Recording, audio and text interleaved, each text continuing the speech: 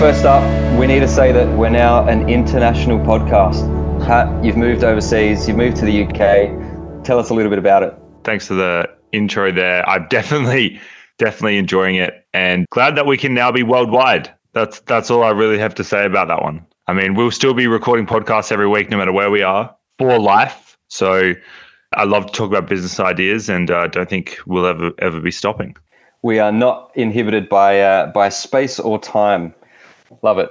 Yeah, so well, that's a great segue into my idea this week, actually, Dan. So my idea, pretty basic one. It's not my usual forte of big far out there idea, but I think it solves a really core problem, and it's just been frustrating me because I have been traveling around Europe before moving to the UK. So my idea is an airport gym brand. So an airport gym brand that caters specifically to travelers or people traveling for business. The problem that it's solving is basically that when you're traveling, it's really hard to keep fit and healthy. And I know sometimes hotels will have gyms, but there's always stopovers and people spend a significant amount of time in airports when they are traveling. Now, to execute this, you'd have to get some sort of partnership possibly with an airport, and you could set up your own brand for the gym. And you could also then partner with the airline, so like a Qantas or a British Airways or something like that, and then that you could get the frequent flyer points. Now, I know this sort of thing has been done a little bit. Like I think there's Virgin hotels that have Virgin gyms, but they're not specifically in the airport near the departure gates. People want to go in, they want to work out, and then they want to have a shower or whatever, and then get on their flight. They don't want to just sit in a chair for like 4 hours. So what do you think of that so far, Dan? Yeah, I think it's a great idea. I've traveled quite a bit as well. And you're right. You never see, I haven't seen a gym in the airport. You talked before about partnerships with the airlines or with the airports, but I mean, there's lots of retail space. There are shops that are always going in. There are some that are coming out. So, I think really you're just waiting for a spot to open up. But I think if you brought this to the airport, there's potentially the option of them creating a new space for it, or they're not going to kick someone out. But it seems like it's a really good value proposition for the airport to offer to their customers as well. You could even do it with the airlines through the what's it called, like the clubs. So, in Australia, we've got Qantas. So in the Qantas club, do you have a gym in there? But that's obviously going to limit it to certain clientele and those that are more frequent flyers, which maybe is a good way to start it. You might be able to get it done a little easier through a partnership with one of those frequent flyer clubs. And, maybe even link the points to their use, or redeem points for use of the gym or something like that. But yeah, look, I think it's a great idea. You're right. It's hard to stay healthy, and not just gyms and workouts, but eating as well. I noticed when I've traveled in the past, trying to eat healthy can be difficult as well. Yeah, absolutely. I think, and to your point about the food as well, that could be like an additional product extension here, where you have, a healthy, because there's no healthy choices in airports either, to your point, really. Europe's a little bit more healthy than a lot of other places, but I think, you could have like just meals that are ready to go right next to the airport, similar to if you've ever been in sort of like the lounges for Qantas or Virgin or whatever. They give you all the free food, but, maybe on a healthier thing with poke bowls and, salmon and protein and veggies. I feel like there's a massive gap there. I'm not sure if it's a supply issue or not. I just want to talk about the sort of monetization of this, because you could obviously, do it similar to the frequent flyer points, or you could do a subscription, or you could do like a one-off payment. I think a one-off payment could be a good method to get more people in through the door, but you want to get those frequent travelers paying a regular subscription to your gym. And then I guess you want to have that gym in as many airports as possible to get those touch points. If you do it with one of the airlines, so if you did it with, say, Qantas, potentially you could build it into the ticket price even. Yeah, it could be a little additional thing added onto the ticket price. Absolutely. I would pay for that 100%. And it's not just, weights either. You want to put a lot of fitness thing. A lot of people have different types of fitness they like doing. Ideally, I would love to put an indoor basketball court inside the gym so I could shoot some hoops while I'm waiting for my flight. So gym/indoor arena. You're into basketball because you're tall, but for people with height challenges like myself, I'd prefer an indoor soccer pitch. So I think, gym/indoor sports arena. Love it. Yeah. So that's where I sort of landed. The market size is quite big. There's a lot of people that travel. So I won't really talk to the numbers, but I think in terms of risks, just for this for this product or this business, it is sort of risky that you may not get enough subscriptions and the capital cost of opening the gym. But then, it's just a lot of equipment costs. Gyms are pretty good. Once you own all the equipment, you're pretty well set. There's not that many operational costs. And it could almost be a self-serve gym as well to reduce costs. Other risks include, you'd have to start a new brand. So you'd have to build that brand before getting, great recognition. And maybe insurance, you'd have to possibly have some insurance if people had like a heart attack or some sort of, accident while working out or using your gym. Yeah, you've kind of pointed out some of the general risks with opening up a gym, regardless of where it is.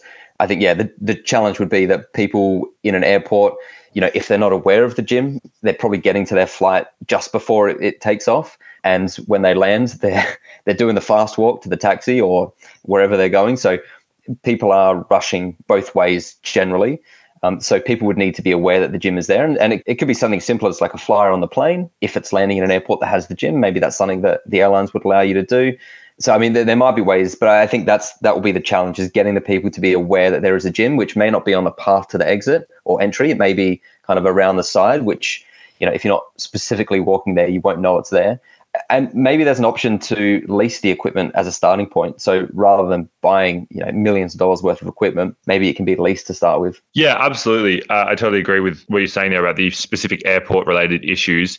I guess for this to really work as a big proper business, you don't want to just own one gym, because I'm pretty sure gyms only turn over, 30 to 60,000 US per year profit if you're a good gym, right? So it's like if you own just one gym in an airport, you might be doing okay. But what the positioning here is, you want to have them in all the major airports around the world to really have that brand recognition. So then the membership actually becomes valuable. And I think I just want to talk about quickly the demand for this, because I think the fact that there's gyms around the world, say in Anytime Fitness, that have gyms all around Australia and I think in other locations as well, it shows that there's demand for people who are traveling. And also another indicator that I noticed is at music festivals in Europe, a couple of my friends went to some and they were saying that they showed me some photos. They set up like a fake gym at like this Tomorrowland festival, and then people were there attending a music festival, but also working out. So it's like people still want to work out while they're on the move. But I think the best time to work out is actually when you're just sitting in the airport with dead time, not doing anything because you're so afraid you're going to miss your flight. I'm not sure how much of a sharp flyer you guys are, but I'm sort of, I'm there a couple of hours early to get through security and then wait. Yeah, 2 points. I think you're right. There's lots of dead time, but also on the other side, if you've been on a long flight and you've been sitting down for the last 5 hours, you probably want to get up and move. So good reason for that. And the other point I was going to make is the setup at the festival. I'd say there's a large crossover between music festival goers and gym goers. That Venn diagram is pretty close. Oh my God, that's so funny. That's very close diagram. You're 100% correct. That's so funny. All right, I'm happy to end it there. I'm a little tired. I'm a little jet lagged. Actually, I wish I could go to a gym and work out, but I'll pass it on to you, Dan, for your idea. Well, I think you'd not be as tired as the target market for the next idea. So what I'm talking about is pods for baby formula, right? So think about it, for infants that are on formula milk, there's a process in preparing a bottle. I know you don't have kids, but a lot of listeners probably have. Depending on the age, you've got to get the scoop right. So you've got to get the exact amount. You've got to put it into the bottle. You've got to pour the exact right amount of milk in the bottle. You've got to stir it to make sure there's no lumps. Then you can warm it in various ways. So you can do it in a microwave. There's bottle warmers. You could submerge it in hot water for a period of time. It takes a long time. Once that's all done, you got to check the temperature, usually just on your wrist. Make sure that it's exactly the right temperature so it doesn't burn the baby's mouth. All of it takes time. And you might be doing it 8 bottles a day. So not only does each time take a lot of time, but it's very frequent as well. So what I want to suggest is if you think about a pod machine for coffee, and probably Nespresso is one of the most famous, so that, but for baby formula. So instead of coffee pods, you've got formula pods. You put the pod in, you put the bottle under the spout, press the button, and then in about 30 seconds, you've got a bottle that's got the perfect mix, it's got the perfect amount, and it's the perfect temperature. That's the basic idea. And what do you think of the idea first? I haven't had kids, but I've grew up around children of that age a lot. And I did notice, I do understand the troubles around doing that. If you're in the microwave, everyone's got their own different technique passed down by their nonna or their grandma, and how to tell if the milk's warm enough, how to tell if it's all the right formula. Do you know what I mean? It's a bit of I can tell this is definitely an issue, and I really like the convenience of your idea as well. Yeah, awesome. And I did find a few companies that are doing this. There's a couple that I found. Baby Barista is one, and Nestle, who do the Nespresso machines, have one as well called the Baby Nest. So I generally did come up with this with my own thoughts. So no copyrights, but there are some that have looked into this or they are doing this idea already. I think the opportunity, though, I think that product itself is super convenient. And I'll talk later about how much time it would save. But I think also there's the opportunity around the business model and almost using that baby formula as, I suppose, the engagement, the community, and almost creating a club. And I think that's what Nespresso do. So when you buy a machine, you become part of the club, and that's how you buy or get your subscription for the ongoing pod deliveries, and how you can interact with other people. And I think there's something in that. I'll come to it in a sec, but I just wanted to come back to that time saving that I mentioned before. So it's about 5 minutes per bottle, let's say. You do about 6 bottles per day. So it's about 30 minutes per day just going through this process. This idea brings that 30 minutes down to 2.5 minutes. So that's 30 seconds per bottle,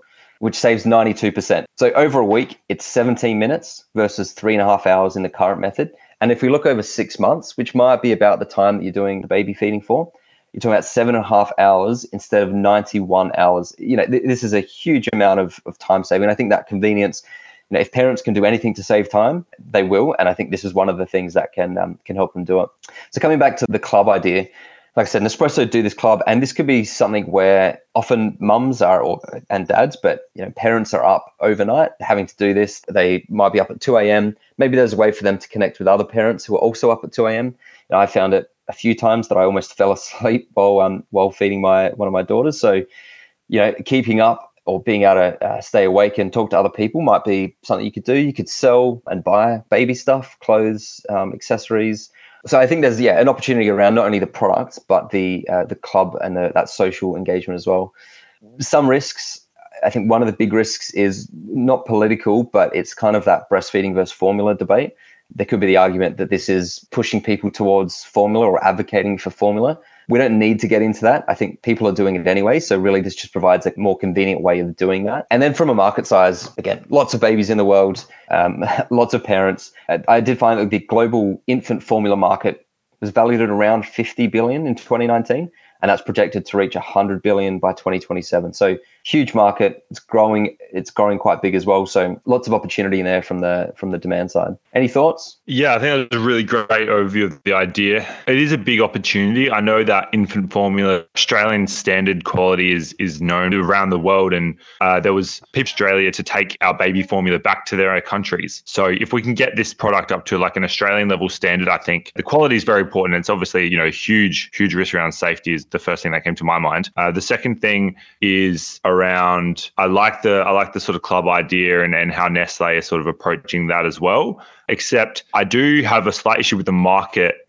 Babies are only on this for a couple of months like a year or something, right? I'm not entirely sure. So, I mean, it's a short lifespan, and you could also argue that, populations globally are declining. There's not as many babies. So you're actually moving into a declining industry here. I'm not sure if that'll change, but, people having less and less sex, there's less and less babies. But yeah, I'm not sure. I think it's a great idea, and from a convenience standpoint, and if you own like a pod company for coffee pods or, a Nestle already producing this sort of thing, that would be a perfect business for you to get into. Yeah, you're right. Do you think the desirability is there? Well, I think that's something that you would have to test, whether people would want it. I mean, for myself, something like this would be amazing. I have a coffee machine and it's a single touch button, super easy. And 30 seconds instead of 5 minutes for the kettle to boil and make a coffee that way. I think it would be there. You're right, though. It's whether people are willing to pay for the coffee machine up front and then for the subscription ongoing. But again, I think the demands, people are doing this anyway, and they're still having to pay for baby formula. It's quite expensive. They're still having to pay for those accessories like a bottle warmer. So it's a specific machine that warms the bottles. So I think if they had the option for something like this, it could work. I think also people, well, I mean, not all, but, a lot of families will have more than one kid. So while, yes, it might only be 1 year for the first kid, it can then be used for subsequent kids. We could do a lease model.